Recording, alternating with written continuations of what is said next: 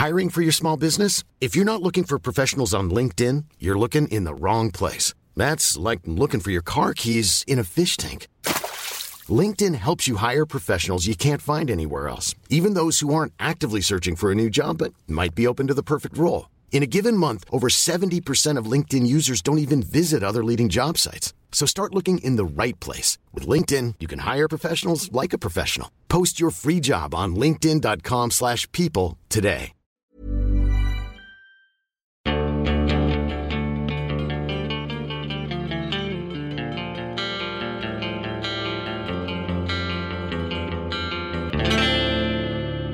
Hey everyone, and welcome to RPG from Scratch, design episode number 57. I am your host, Josh LaForge, and with me today is Max. Yes. And Liam. Go Team Ombre. And Doug has vanished to the Maldives. Again. Fleeing the law. Yeah.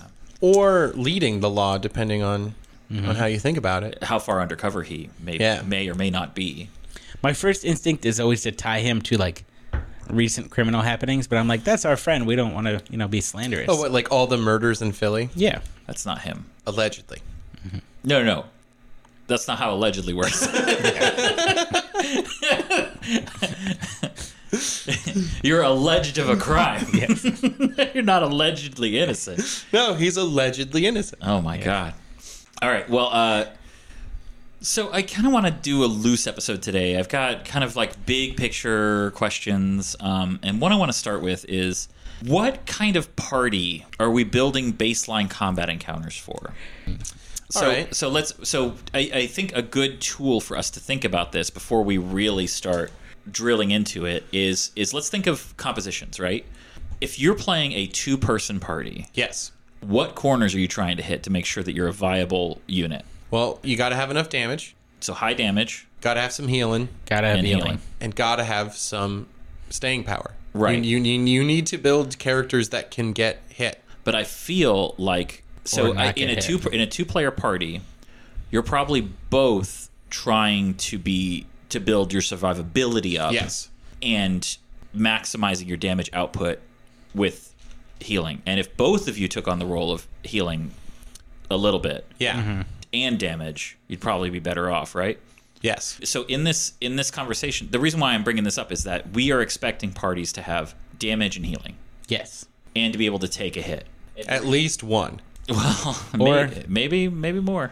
A 17 and dodge, So you wouldn't build Esmond, your fire crocodile, as pure fire in In a a two-man two-party team? No. Not even a little bit. Right. What do you think you would add? Because you have such high damage. Yeah. What would you change about Esmond in a two-party team? Rather than going step 3, Step 3 fire. 3 fire. I probably would have gone core fire, step 1 radiance, and then probably continued going around fire. You just need to splash into healing to get. Because you got high dodge, Yeah. but low HP. Yes. And then you got 1 armor for being a rod. So that's. I agree with you. I think that's on point. You might even increase your endurance by 1, right, to get that extra 6 HP and go up a level. I don't know if Kelton would even work with all the command, like in a two-party team. Command is pretty good in a two-party team. If you've got think so? somebody who deals high individual damage, then that person's dealing damage every round. If you went command splash heal, you could even have someone who's just a straight champ. Yeah. And get a lot done. Yeah. Although the range of fire is pretty good, but what happens when you can't get to range, right? Well, command helps with that. Command can kind of get you out of trouble. Range is immediately going to be, I think, in a two-party team. Range is rougher too because you're trying to control area, because I think there's a pretty heavy tactical. Having two people in the stuff, giving each other bonuses and being able to spread out that hate is pretty useful, rather than someone trying to be a wall against however many enemies you have. I agree. But I think that gives us a picture of priorities. Yes. Right? So 2 players. All Kelton would have to do probably is add some damage. Yeah. He's Right, because he's already command. not doing too much. Yep. Yeah. He's got command. He does on his turn as much damage as the person who does the most damage in his party. That's true. You might just splash healing. Yeah. And then you can get zealotry. Zealotry. Zealotry plus command is probably pretty spicy. Yes. Okay.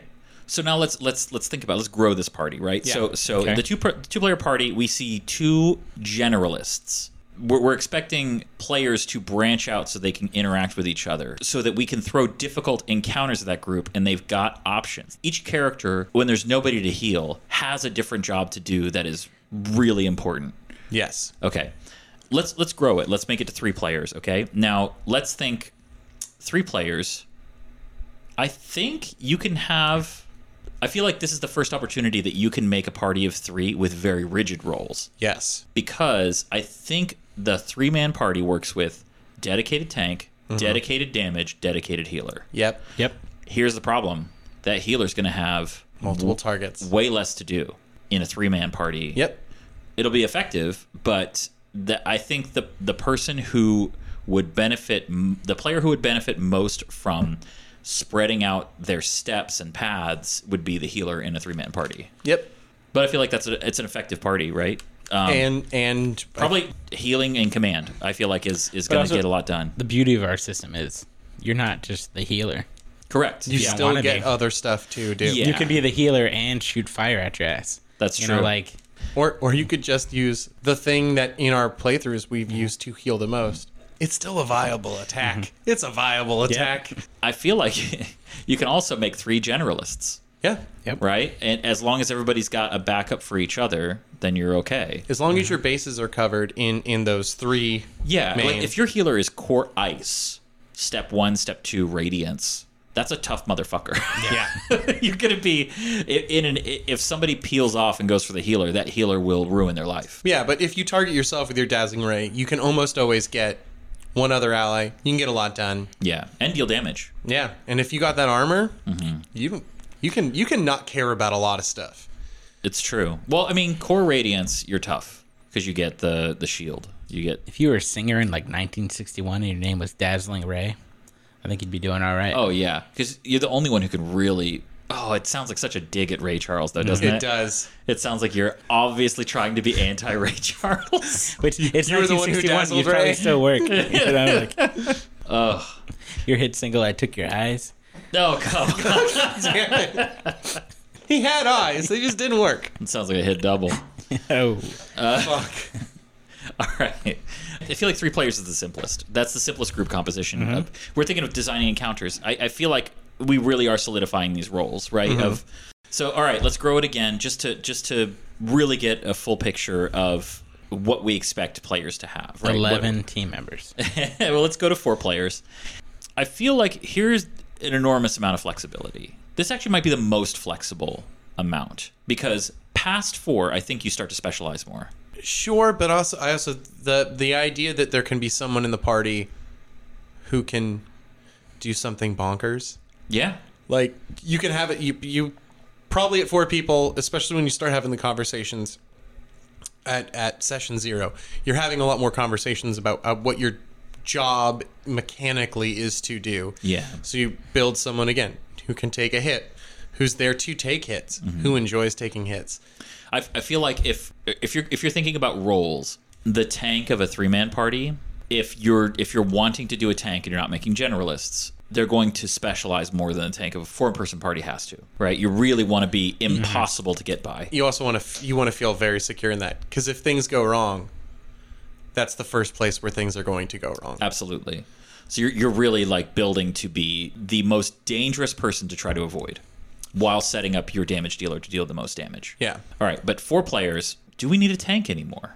I think you need somebody to instigate, right? Like you need somebody tough enough to instigate, probably with armor, Yeah, but they don't need to be so specialized. it's I think even a role of you need someone to be the tank just so that to make it easier for whoever's healing to know this is going to be the person Yeah. who is going to put themselves out there to start taking hits. Yeah. So you already know to start wrangling them. You need an instigator for how how every combat will start. This person will put themselves in the way of everybody else and get going at 4 players. However, that person does not have to be a dedicated tank. We're talking about just the beginning of combat, Yeah. right? So you could have somebody who's just command that wears armor, and they run out and get hit. Champ could do it pretty easily. Champ could do it for sure. Scoundrel, probably not. No. You could build a Scoundrel who could, but straight Scoundrel, it's probably not what you're focusing on. No. Well, and also I think doing that at level Zealotry. Zealotry could do it. Zealotry could. You could build a Scoundrel that could do that at level 3 and 4. Mm-hmm. When you start dipping into other stuff, but just having someone who's already Scoundrel enough to be considered a Scoundrel, you're pretty easy to knock over. We have found that out. Yeah. You could have 2 off healers without having a main healer. Everybody can deal damage. You don't really have to worry about that. You could have that same 3-party setup, and you could literally just have a 4th person who's like, I'm going to try something. Yep. What is it? Marksman and this, or this weird combination. Mm-hmm. And they could even just bounce around and do 4 things kind of okay and feel very, very a lot like they're contributing. So now let's think of that 3-person party. Let's think of the specialized 3-person party. What do you add to that to get the biggest benefit out? I don't think it's command. No. I think maybe death. Ice. Ooh. Ice would be good too. Ice is control. Yeah, death and ice definitely. Those are both denial. Scoundrel's good. Scoundrel is good. The also more, because of control. Yeah, the more people you have on the field with you, the better the Scoundrel is. Yes. Command, I like 4 because it's like a piano. Yeah. Got all the different keys. Now, I think as we expand past 4, we start to see command really shine. Yeah. Yes.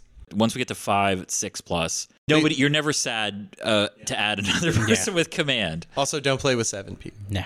I've done it. We've done it. I've GM'd it. You've GM'd it. I know. I try not to do that anymore. When everybody's on the same page, it's not that bad. But everybody understands that it is a struggle. Okay. The moment we have 5 players, we no longer need a tank. No. You have enough meat. You have enough meat, and probably you've got enough people with dips into healing. Whether they picked up Zealotry to begin down that path for damage, they can still off heal.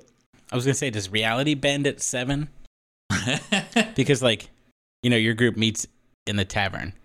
If you have 7 people meeting at a bar, that's a big party. Did they all fit in the same wagon, the same boat? Do you have to have 2 boats? Yeah, I think you have to plan around it for sure. In the ways we've done it, usually we're traveling on foot. Yeah. Okay. And it wasn't that big of a deal. I say because usually we jump in the wagon, but there's 12 of us. I don't know if we're all gonna fit. I agree, but I think when you get to 7, the scope of the adventure changes. It has to.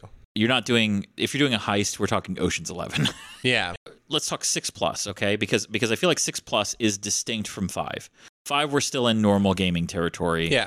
4 is ideal, I think. We should plan around 4 and give GMs the tools to do with 3 and 2. I was going to say the tools to upscale past 4. Like how to add damage, how to add monsters, how to add extra turns to the monsters during a round to I like that a lot. assist with making the difficulty matter. And of course, health. Like your monsters have to gain health if they're boss creatures, especially. Yeah, because adding another player over the course of 3 to 4 turns is potentially a lot of damage depending on who that character is. Yeah, especially if it's command. Especially if it's command, especially if it's champ, or even it's just someone who lets the healer let loose and do something else. Yep, you're right. All right, I'm into that. So the reason the functional reason I'm bringing this up to conceptualize this is that I want to touch base with you guys to make sure that when we're talking about designing encounters, we are expecting somebody who can soak damage, somebody who can heal. Yes. The players have to have that. And a damage output that at least matches the enemies. Yeah, because if not, you're going to get outstripped, and then eventually you won't be able to put up damage numbers enough to kill them before they kill you. Yeah, it's not fun to die in the first campaign. Right. So conceptually, the only one of us who has had our players fight enemies who could heal is Liam. Some of the Pawas could heal each other. Yep. Now, I haven't done that yet because it's a balancing act. I thought you handled it well. And Max didn't do it because nobody had magic, right? Yes. Also, didn't come up as one character had magic. Didn't have as much of an effect on the battlefield as I thought it would be. Because I think if you go back and listen to them, I don't think any of those guys survived more than 2 turns. But it did matter because it gave us information about their capabilities, right? So I think this is interesting in thinking of the moment you add an enemy to an encounter that can heal their allies, you're extending the length of the encounter, which increases the overall damage the enemies will deal against the party. Yes. And depending on what kind of enemies they are, that's either a little bit of slow damage or huge spiky damage that can body a character immediately. I don't really have a resolution for this topic other than I think it's important that we have this discussion about what we expect from group compositions. 3 to 4 is the mean. I think 4 is ideal. You're going to get 3s, you're going to get 5s. Yeah. Okay. But 6+, I think, is probably easier to do in our system as a GM than in Dungeons and Dragons, where we've done it before, and certainly in Pathfinder. Trying to balance encounters around 6 players going and zippering in enemies into that, like, it's just going to be difficult. The zippering actually makes it more consistent and easier to deal with. It makes it easier to deal with, but it's a consideration that other systems don't have. Yeah, like having a 6-person, 7-person party, they overwhelmingly win initiative. Boo boy. Yeah. Having 7 people get a full turn before you get to act as a GM is a real great way to be like, oh, this encounter is not going to work now. Yes. And knowing way too late that is true. Definitely had that before and like cheered afterwards that we got that all off because we were really worried we were going to die in other systems. But I feel like every one of these things we are calling a scene. I feel like it's easier to craft scenes when you can almost guarantee that the players are going to see the actions of a creature at least once. Yeah. Mm-hmm. But then it just comes back to the dice. Yeah. Because I just listened to, again, Echoes, and we were rolling 1s when you could have been rolling 19s. Yep. We would have been eviscerated quite early. Oh, what was the The two? wolves? No, Not the wolves, it was, 2 birds. Heralds? yeah, the The heralds. heralds? Oh, yeah. That You're got just- hairy. You're just dropping the And dice. were they heralds? Was that the 2 heralds? The Yeah. 2 heralds, yep. Yep. It was Howards. The two Howards. The 2 Howards. Howard the Thinking of Duck heralds, yeah, Howards. and Goose Howard. Yeah. Oh, I forgot that stupid joke. I loved it. It's what makes me want a GM. So let's talk about encounter design. We've all done it now in our system. Actually, I want to hear from you, Max, because you took a different path than Liam and I did in the designing of encounters. What did you expect our party to be able to do against the enemies? That was the most frustrating part about. By the way, I think- I'm talking about Gloomtown. So Yes. if anybody's wondering what we're talking about and you haven't listened to it, Max GM's all of Gloomtown, and it was a blast. But all of his enemies were basically commoners, except for one encounter. Yeah. Also, spoilers for Gloomtown. Yeah. Oh, sorry. Spoilers for Gloomtown. Yeah, I really didn't know how to make an encounter or how to make a combat or how to do anything. I was just going on what I've seen before, just trying to make something that'll be interesting for you guys. I didn't know how to make it. Like, you guys always make it where I see, like, this is way too difficult, and then we beat it, and we're like, oh, yay, and everything. That's If you're looking for plump lips that last, you need to know about Juvederm lip fillers. With Juvederm Volbella XC and Juvederm Ultra XC, your lip look, whether it's subtle or bold, can last up to 1 full year with optimal treatment and no additional maintenance. Find a licensed specialist and see if it's right for you at Juvederm.com today. That's JUVEDERM.com. Add fullness to lips in adults over 21 with Juvederm Volbella XC or Juvederm Ultra XC. Do not use if you have severe allergies or a history of severe allergic reactions, or if you're allergic to lidocaine or the proteins used in Juvederm. Tell your doctor if you have a history of scarring or taking medicines that decrease the body's immune response or that can prolong bleeding. Common side effects include injection site redness, swelling, pain, tenderness, firmness, lumps, bumps, bruising, discoloration, or itching. As with all fillers, there's a rare risk of unintentional injection into a blood vessel, which can cause vision abnormalities, blindness, stroke, temporary scabs, or scarring. For full, important safety information, visit Juvederm.com. I'm Sandra, and I'm just the professional your small business was looking for. But you didn't hire me because you didn't use LinkedIn Jobs. LinkedIn has professionals you can't find anywhere else, including those who aren't actively looking for a new job, but might be open to the perfect role, like me. In a given month, over 70% of LinkedIn users don't visit other leading job sites. So if you're not looking on LinkedIn, you'll miss out on great candidates like Sandra. Start hiring professionals like a professional. Post your free job on linkedin.com/people today. amazing, but I don't know how to get there. So I was just putting in people that I thought would be there and then trying to make enough of them to where their lack of combat skill wouldn't just be boring for you guys. Until recently, I would just steal from published adventures and then rename the characters and change their abilities. And, and that's how I would. Yeah, get really, ideas. that was the part about why I didn't really like GMing was combat, like creating the combat, trying to make it interesting. And I enjoy doing that because I make a little spreadsheet of what I think most people will be able to hit with, and then I just go, I want this guy to feel like he's a little hard to hit. So I'm just going to push him 1 or 2 spots there. I want this guy to feel like he has a lot of health. This is how much damage I think on average they could do in 2 to 3 turns. I want him to survive longer than that, you know. Oh. I'm in my case, I just said there's going to be this guy. He seems cool. Well, maybe there'll be 2 of those guys. They'll have a dog. You're correct. That's I think that's the way to do it too. Like I mean, you guys have noticed when I'm GMing, I'm like, I will get the old screenwriting tip of or stage writing tip of give everybody a limp and an eye patch. Yeah. Of just this is a female with a greatsword. You know, like that's the what was it, middle-aged Ashton with a greatsword. The sequel to Ally McBeal. Yeah. What I love about doing that I didn't realize at the time when I first started doing it is the story it creates during combat. Right? Just a little bit of personality. 3-legged dog. Yep. Yeah, the 3-legged dog.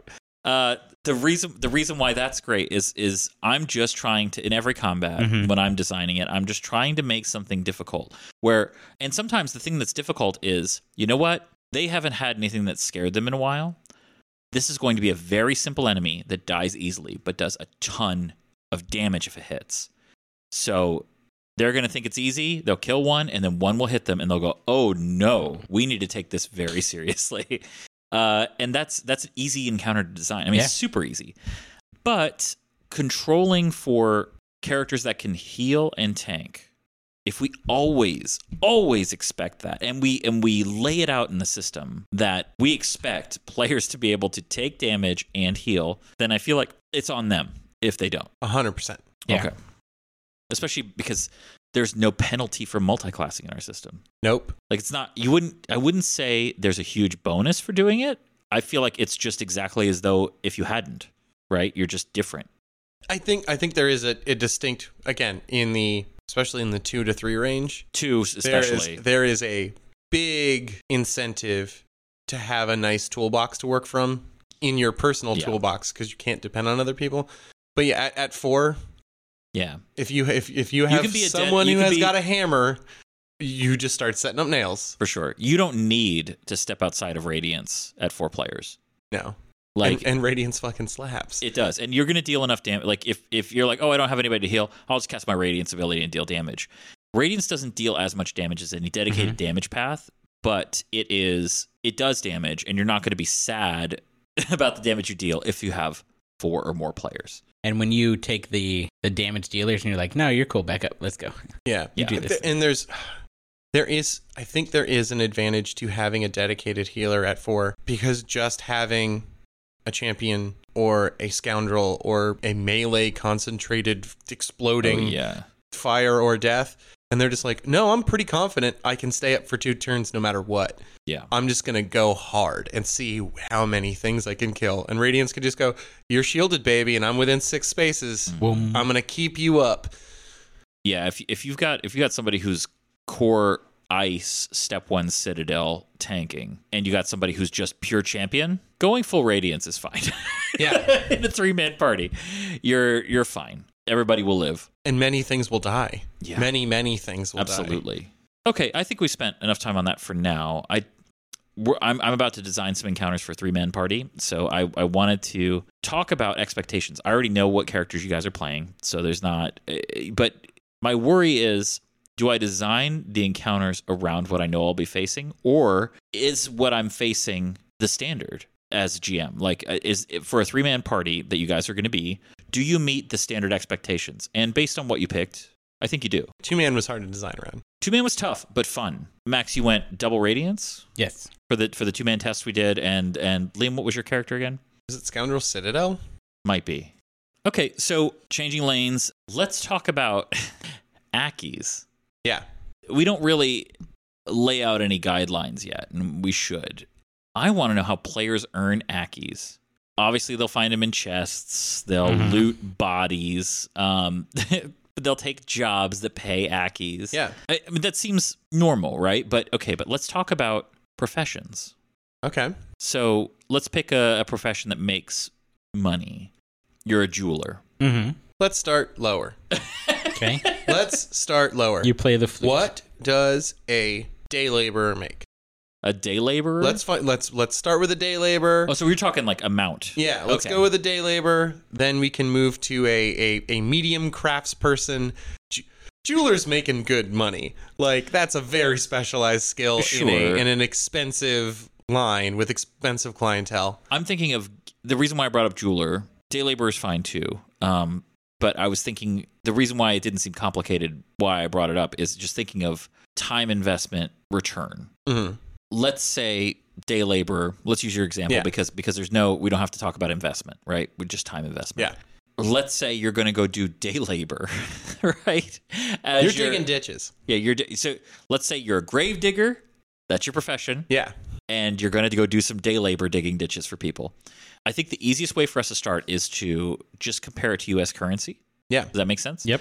So you can make, what does a day labor make? $150 a day for 8 hours? Less. Is that too much? Less. It's less. It's higher than you expect. It's higher than you expect, but I think it's less than that.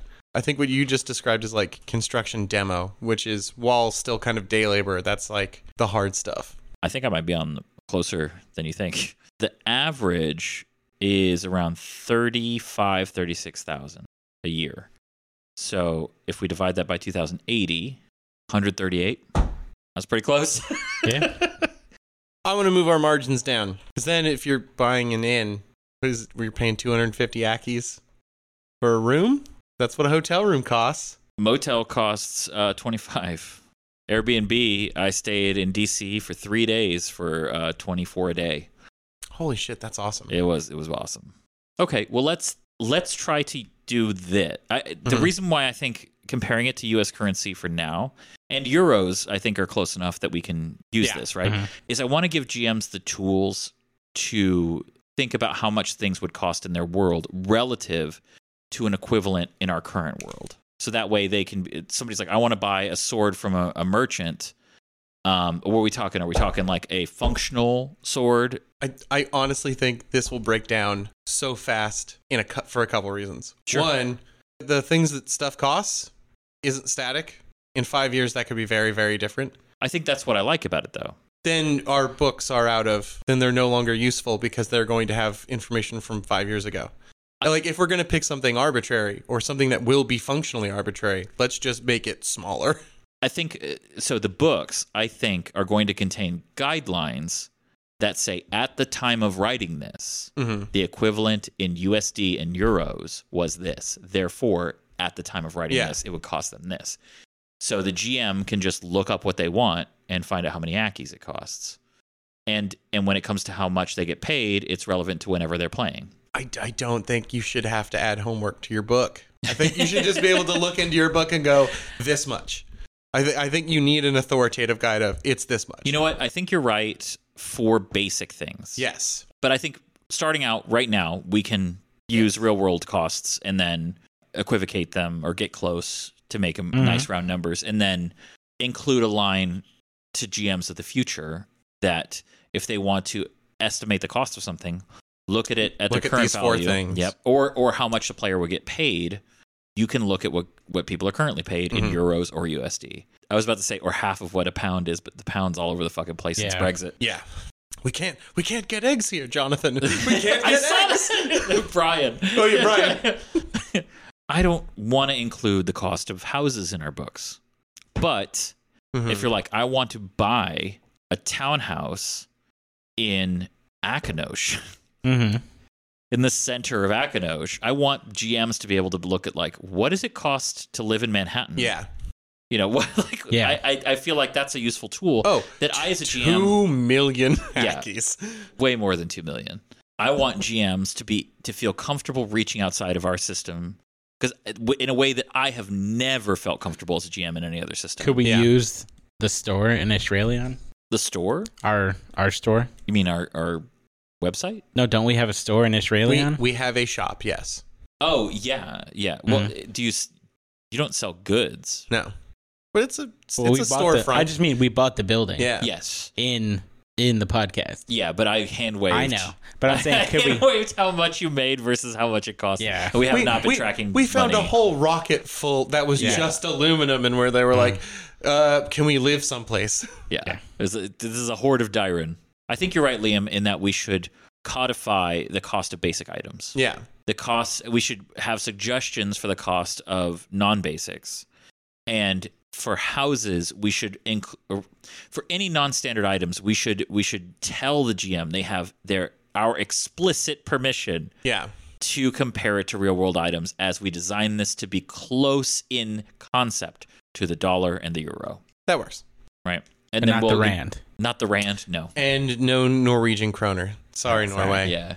So I've got 2 topics that are adjacent to the Ackies that are crafting and inventory that we have to get into, but we don't have to do it now. So I'll just make a note. I'll say, I feel like we're in the neighborhood here. I think that the problem I haven't brought up yet with Ackies is that players don't have a lot of stuff to spend them on. Yeah. In our system. Not yet. Like, our magic items are kind of silly at the moment. So I think we'll put it out there. It's also a situation of buying magic items always feels, depending on what they are, a little weird. That you could just go to a store. But I think I think the reason why Paz is fun in Leyliners is that all of them are secondhand. Yeah. So maybe they're a little weird and quirky, but you're kind of in it for that. No. Past tense is great. Yeah. Spoiler alert: she doesn't have a very large inventory.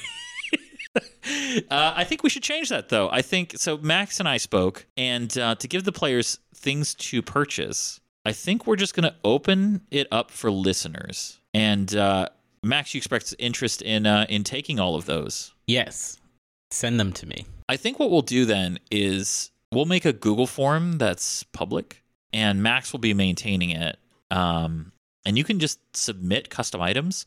When you submit them, please include a cost. Now, I think a good rubric for this is, what would this item cost if it were not magical? And then the moment you add a simple magical property to it, think of like, what is the artisan version of this if there's a real world equivalent, right? So I can buy a kitchen knife for $6 at Walmart, but if I want a super awesome artisan one, $600 is not unreasonable. No. And there's many above that. And if you want one that explodes when you stab stuff, that would be way more. Well, I think or way less, depending on the functionality. Yeah, so think about that. I think the McGargle version is just like, it's just got dynamite in it. But remember the technology level that we're dealing with here, that anything that is mechanical or based on technology rather than magic, it needs to conform to the almost the McGargle-esque silliness, the steampunk / goblin-esque technology that we're thinking of. Early Renaissance in its usefulness and flamboyantness. Yes. Like there were a lot of cool things that were invented in the Renaissance, but they didn't work really.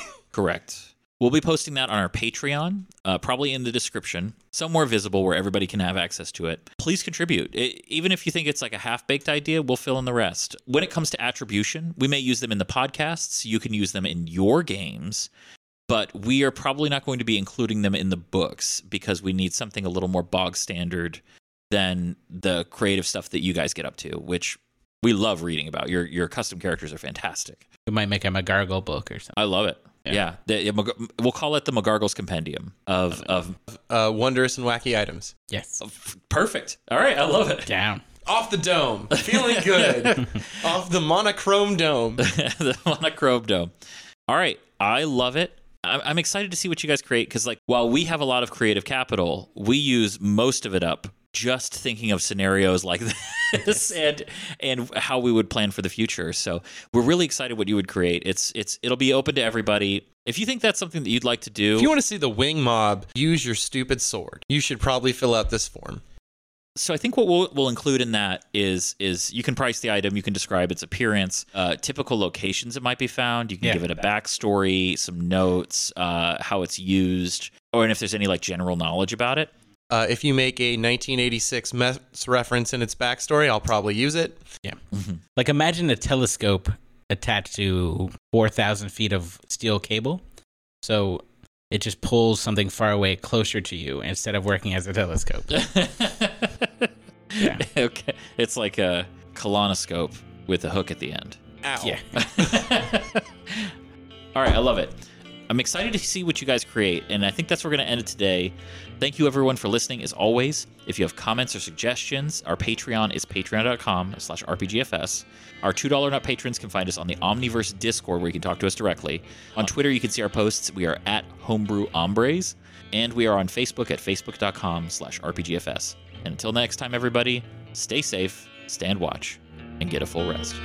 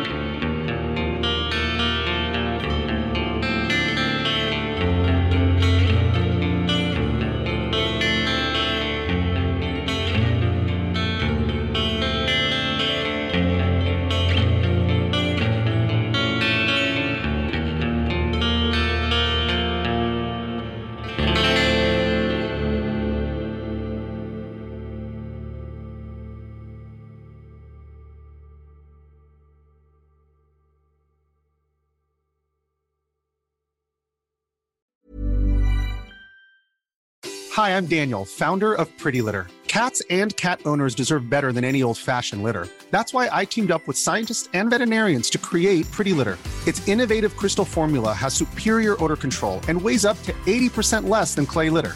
Pretty Litter even monitors health by changing colors to help detect early signs of potential illness. It's the world's smartest kitty litter. Go to prettylitter.com and use code ACAST for 20% off your first order and a free cat toy. Terms and conditions apply. See site for details.